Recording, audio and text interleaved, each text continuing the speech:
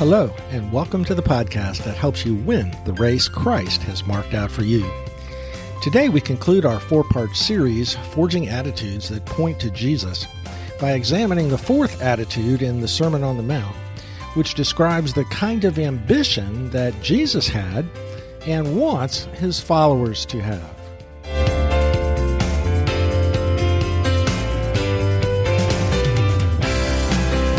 Welcome to Season Number 1, Episode Number 11 of Mission-Focused Men for Christ.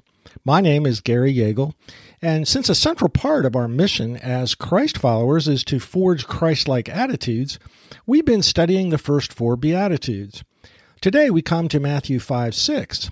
Blessed are those who hunger and thirst for righteousness, for they shall be satisfied. This attitude, says Jesus, is the path to the satisfaction of our God-given human desires. So let's look at what's required to exhibit this character quality. The best summary of this heart attitude that I've found comes from John MacArthur, who writes, "This beatitude speaks of strong desire, of driving pursuit, of a passionate force inside the soul. It has to do with ambition of the right sort, whose object is to honor, obey, and glorify God by partaking of His righteousness. This holy ambition is in great contrast to the common ambitions of men to gratify their own lusts, accomplish their own goals, and satisfy their own egos. To see the greatness of this heart attitude, we must be clear to distinguish it from its impostors. This hunger and thirst for righteousness is not the legalism practiced by the Pharisees and most religions. It is not self-righteousness. It is not an attempt to earn the favor of God by keeping His outward rules. It is not the salvation by works that all other religions teach. Jesus said, "Woe to you, scribes and Pharisees, hypocrites! For you tithe mint and dill and cumin, and have neglected the weightier matters of the law, justice and mercy and faithfulness." Their external self-righteousness was not real righteousness at all. Secondly, hungering and thirsting for righteousness is not moralism, the cousin of legalism. Moralism is practiced by those who trust Christ alone for salvation, but are insecure in their love relationship with God. Grace has not traveled from their heads to their hearts. They aren't sure God will love them if they don't behave. Instead of the freedom of basking in God's unconditional love, moralism tries to control God's behavior toward us by being good. A moralist knows he's saved by grace, but still feels enslaved and oppressed by the moral law. It's oppressive because he has to keep it for God to love him. However, as Steve Brown says, only those who know God will love them, even if they never get better, will ever get any better. When they understand God's unconditional love, they will love the moral law. It is God's path to life and to pleasing Him. Third, hungering and thirsting for righteousness is not a pre-conversion desire to be justified, that is, declared righteous in God's eyes. It is true that when God regenerates us, the desire to escape God's condemnation is often part of the conversion process. But Jesus is not talking about conversion in this verse. He is not talking about the one-time action of God the judge in declaring us righteous according to the law because Jesus' righteousness is imputed to us. Rather, the grammatic construction indicates continuing, ongoing, hungering, and thirsting. The righteousness that Jesus refers to is an ongoing process, growing in conformity to the moral law, which we call sanctification. This is what the Greek word dikaiosune means, that is, conformity to the moral law of God. When Jesus says we are to hunger and thirst for such righteousness, the power of that metaphor misses modern-day believers who know very little about being really hungry or really thirsty. But in Jesus' day, a working man ate meat only once per week. and many beggars would have to go 2 days before eating.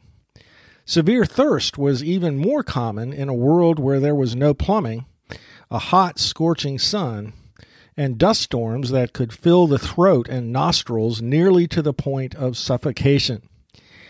Jesus is saying, "My followers are those whose longing for righteousness is as strong as a starving beggar's hunger for food, whose passion for righteousness is as intense as the thirst of a weary, parched-throated traveler."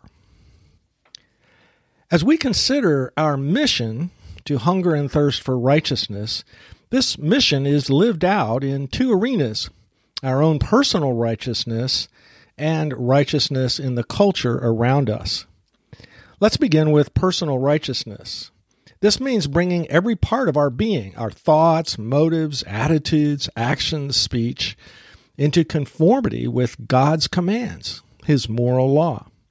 Remember, this hunger is generated by the Holy Spirit who indwells us, and it is always a response of wanting to please God who already loves us unconditionally, not an insecure attempt to get God to like us more. Authors Henry Cloud and John Townsend, in their book How People Grow, observe, when we really understand that God isn't mad at us anymore, we become free to concentrate on love and growth instead of trying to appease Him. The mark of one who hungers and thirsts for righteousness in his own life is one who loves the moral law of God.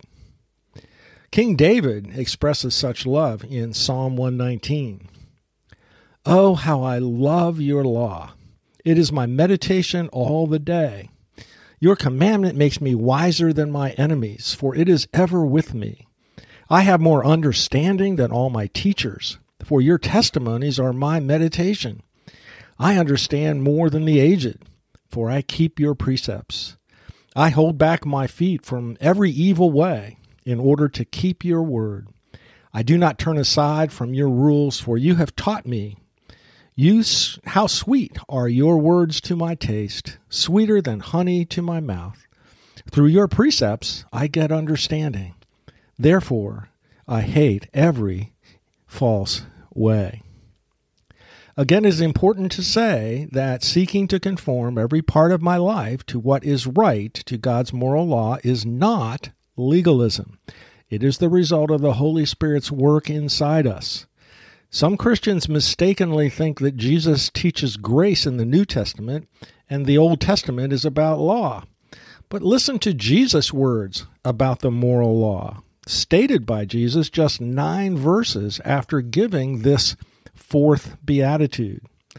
Jesus says, "Do not think that I have come to abolish the law or the prophets. I have not come to abolish them, but to fulfill them. For truly I say to you, until heaven and earth pass away, not an iota, not a dot, will pass from the law until all is accomplished. Therefore, whoever relaxes one of the least of these commandments and teaches others to do the same will be called least in the kingdom of heaven. But whoever does them and teaches them will be called great in the kingdom of heaven. For I tell you, unless your righteousness exceeds that of the scribes and Pharisees, you will never enter the kingdom of heaven." Jesus actually corrected the Pharisees' superficial outward understanding of the moral law later in this same Sermon on the Mount. The 6th commandment, said Jesus, prohibits not just murder. You have said that it used to be said, "You shall not murder." But it also prohibits wounding another through our anger or abusive words. Similarly, the 7th commandment prohibits not just adultery, but lusting after a woman who is not your wife. Far from making the moral law of the Old Testament obsolete, Jesus' teaching in Matthew 5 through 7 amplifies the moral teaching of the 2 tables of the Decalogue, the 10 Commandments. Not only that, but his summary of the 2 tables of the law is even broader in its application. The first 4 commandments refer to our vertical relationship with God, the second 6 to our horizontal relationships with each other. When Jesus was asked which is the greatest commandment, he summarized these two tables. You shall love the Lord your God with all your heart and with all your soul and with all your mind. This is the great and first commandment. And a second is like it. You shall love your neighbor as yourself. On these two commandments depend all the law and the prophets. Christ followers hunger to conform every part of their lives to moral rightness, summarized here by our Lord in loving Him and loving our neighbor. This pursuit of righteousness requires not just personal holiness, but also working for right treatment, justice in the world around us. This weekend, we celebrate the birthday of Martin Luther King Jr.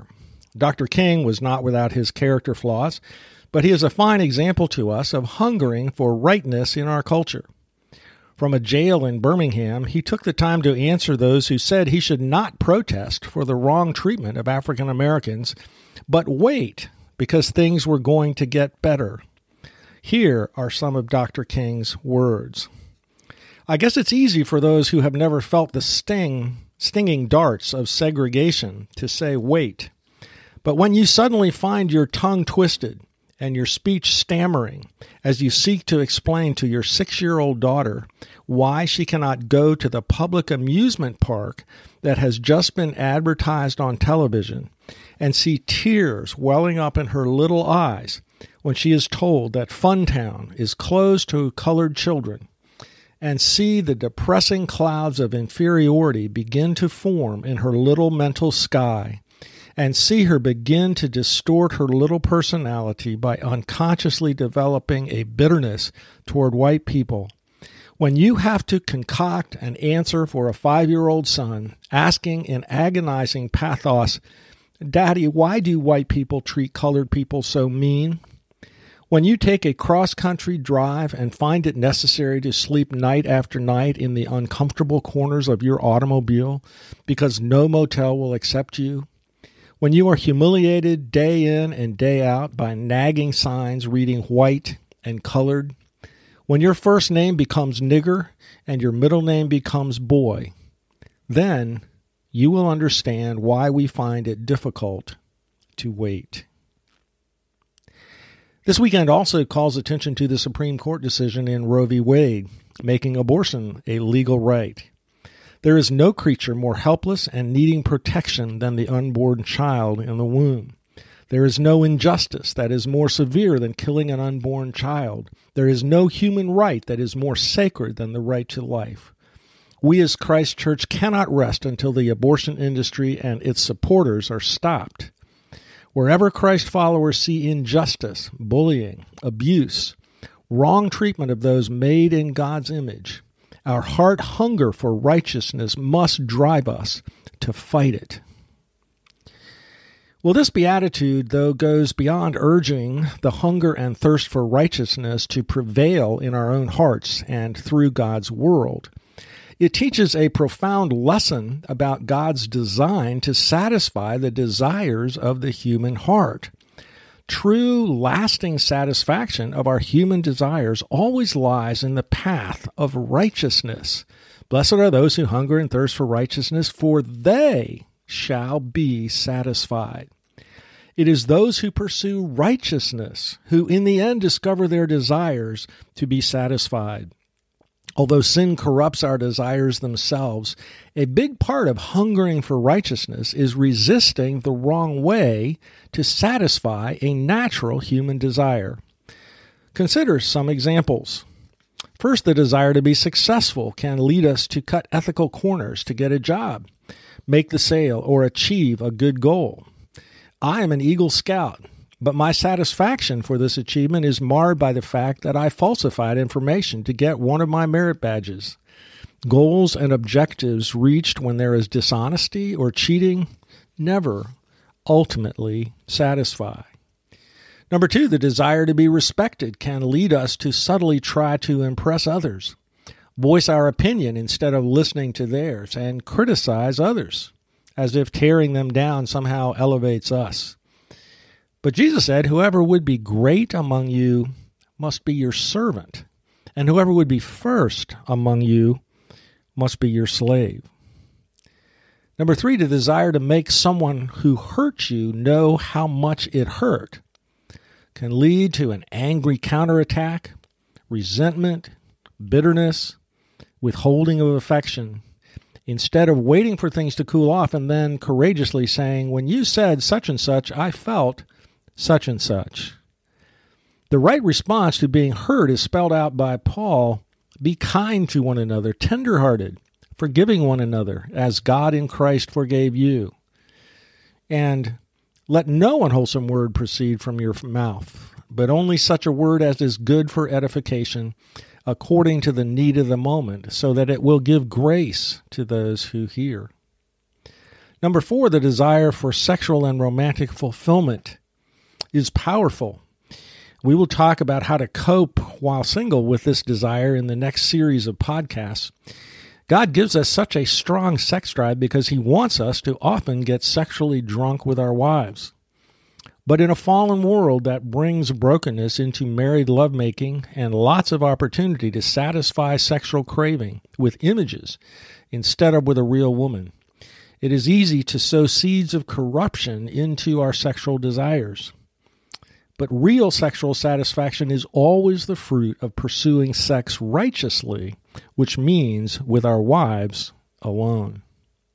Number 5, the desire to save money can cause us to underpay one who works for us, be dishonest in order to qualify for a sale, or get into an event dishonestly by not paying the entrance fee. But Proverbs 10:2 is clear. Ill-gotten gains do not profit, but righteousness delivers from death. Number 6, the desire to enjoy good times with friends is something that Jesus did. Jesus Himself said He came eating and drinking and was accused of being a glutton and a drunkard, a friend of tax collectors and sinners. He turned the water into wine so the wedding feast of Cana could continue. Yet righteous partying always stops short of drunkenness or being controlled by alcohol. Do not be drunk with wine, but be filled with the Holy Spirit, said Paul. Number 7, the desire to be liked can cause us to always be nice to people, never challenging them with a truth they need to hear, like their need for Christ or another truth. Jesus said, "Woe to you when all men speak well of you, for their fathers used to treat the false prophets in the same way." And Proverbs 27:6 observes, "Wounds from a friend can be trusted, but an enemy multiplies kisses." So hungering and thirsting for the righteous way to fulfill our God-given desires is always the path to true, lasting satisfaction.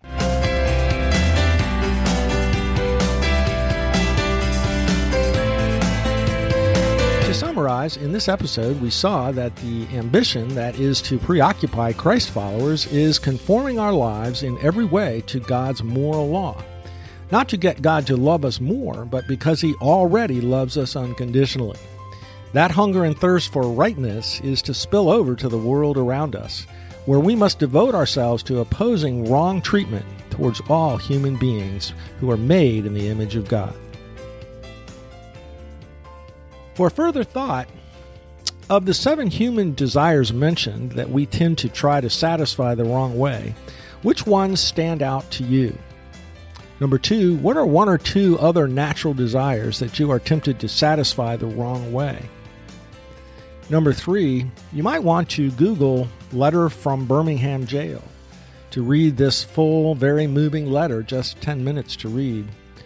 And or go to the National Right to Life website to check out the March for Life and other abortion statistics. In our next episode, we will continue to look at our mission to exercise dominion over every aspect of our lives for Christ.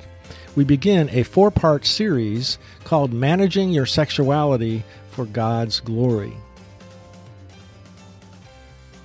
For further information about our ministry, go to forgingbonds.org.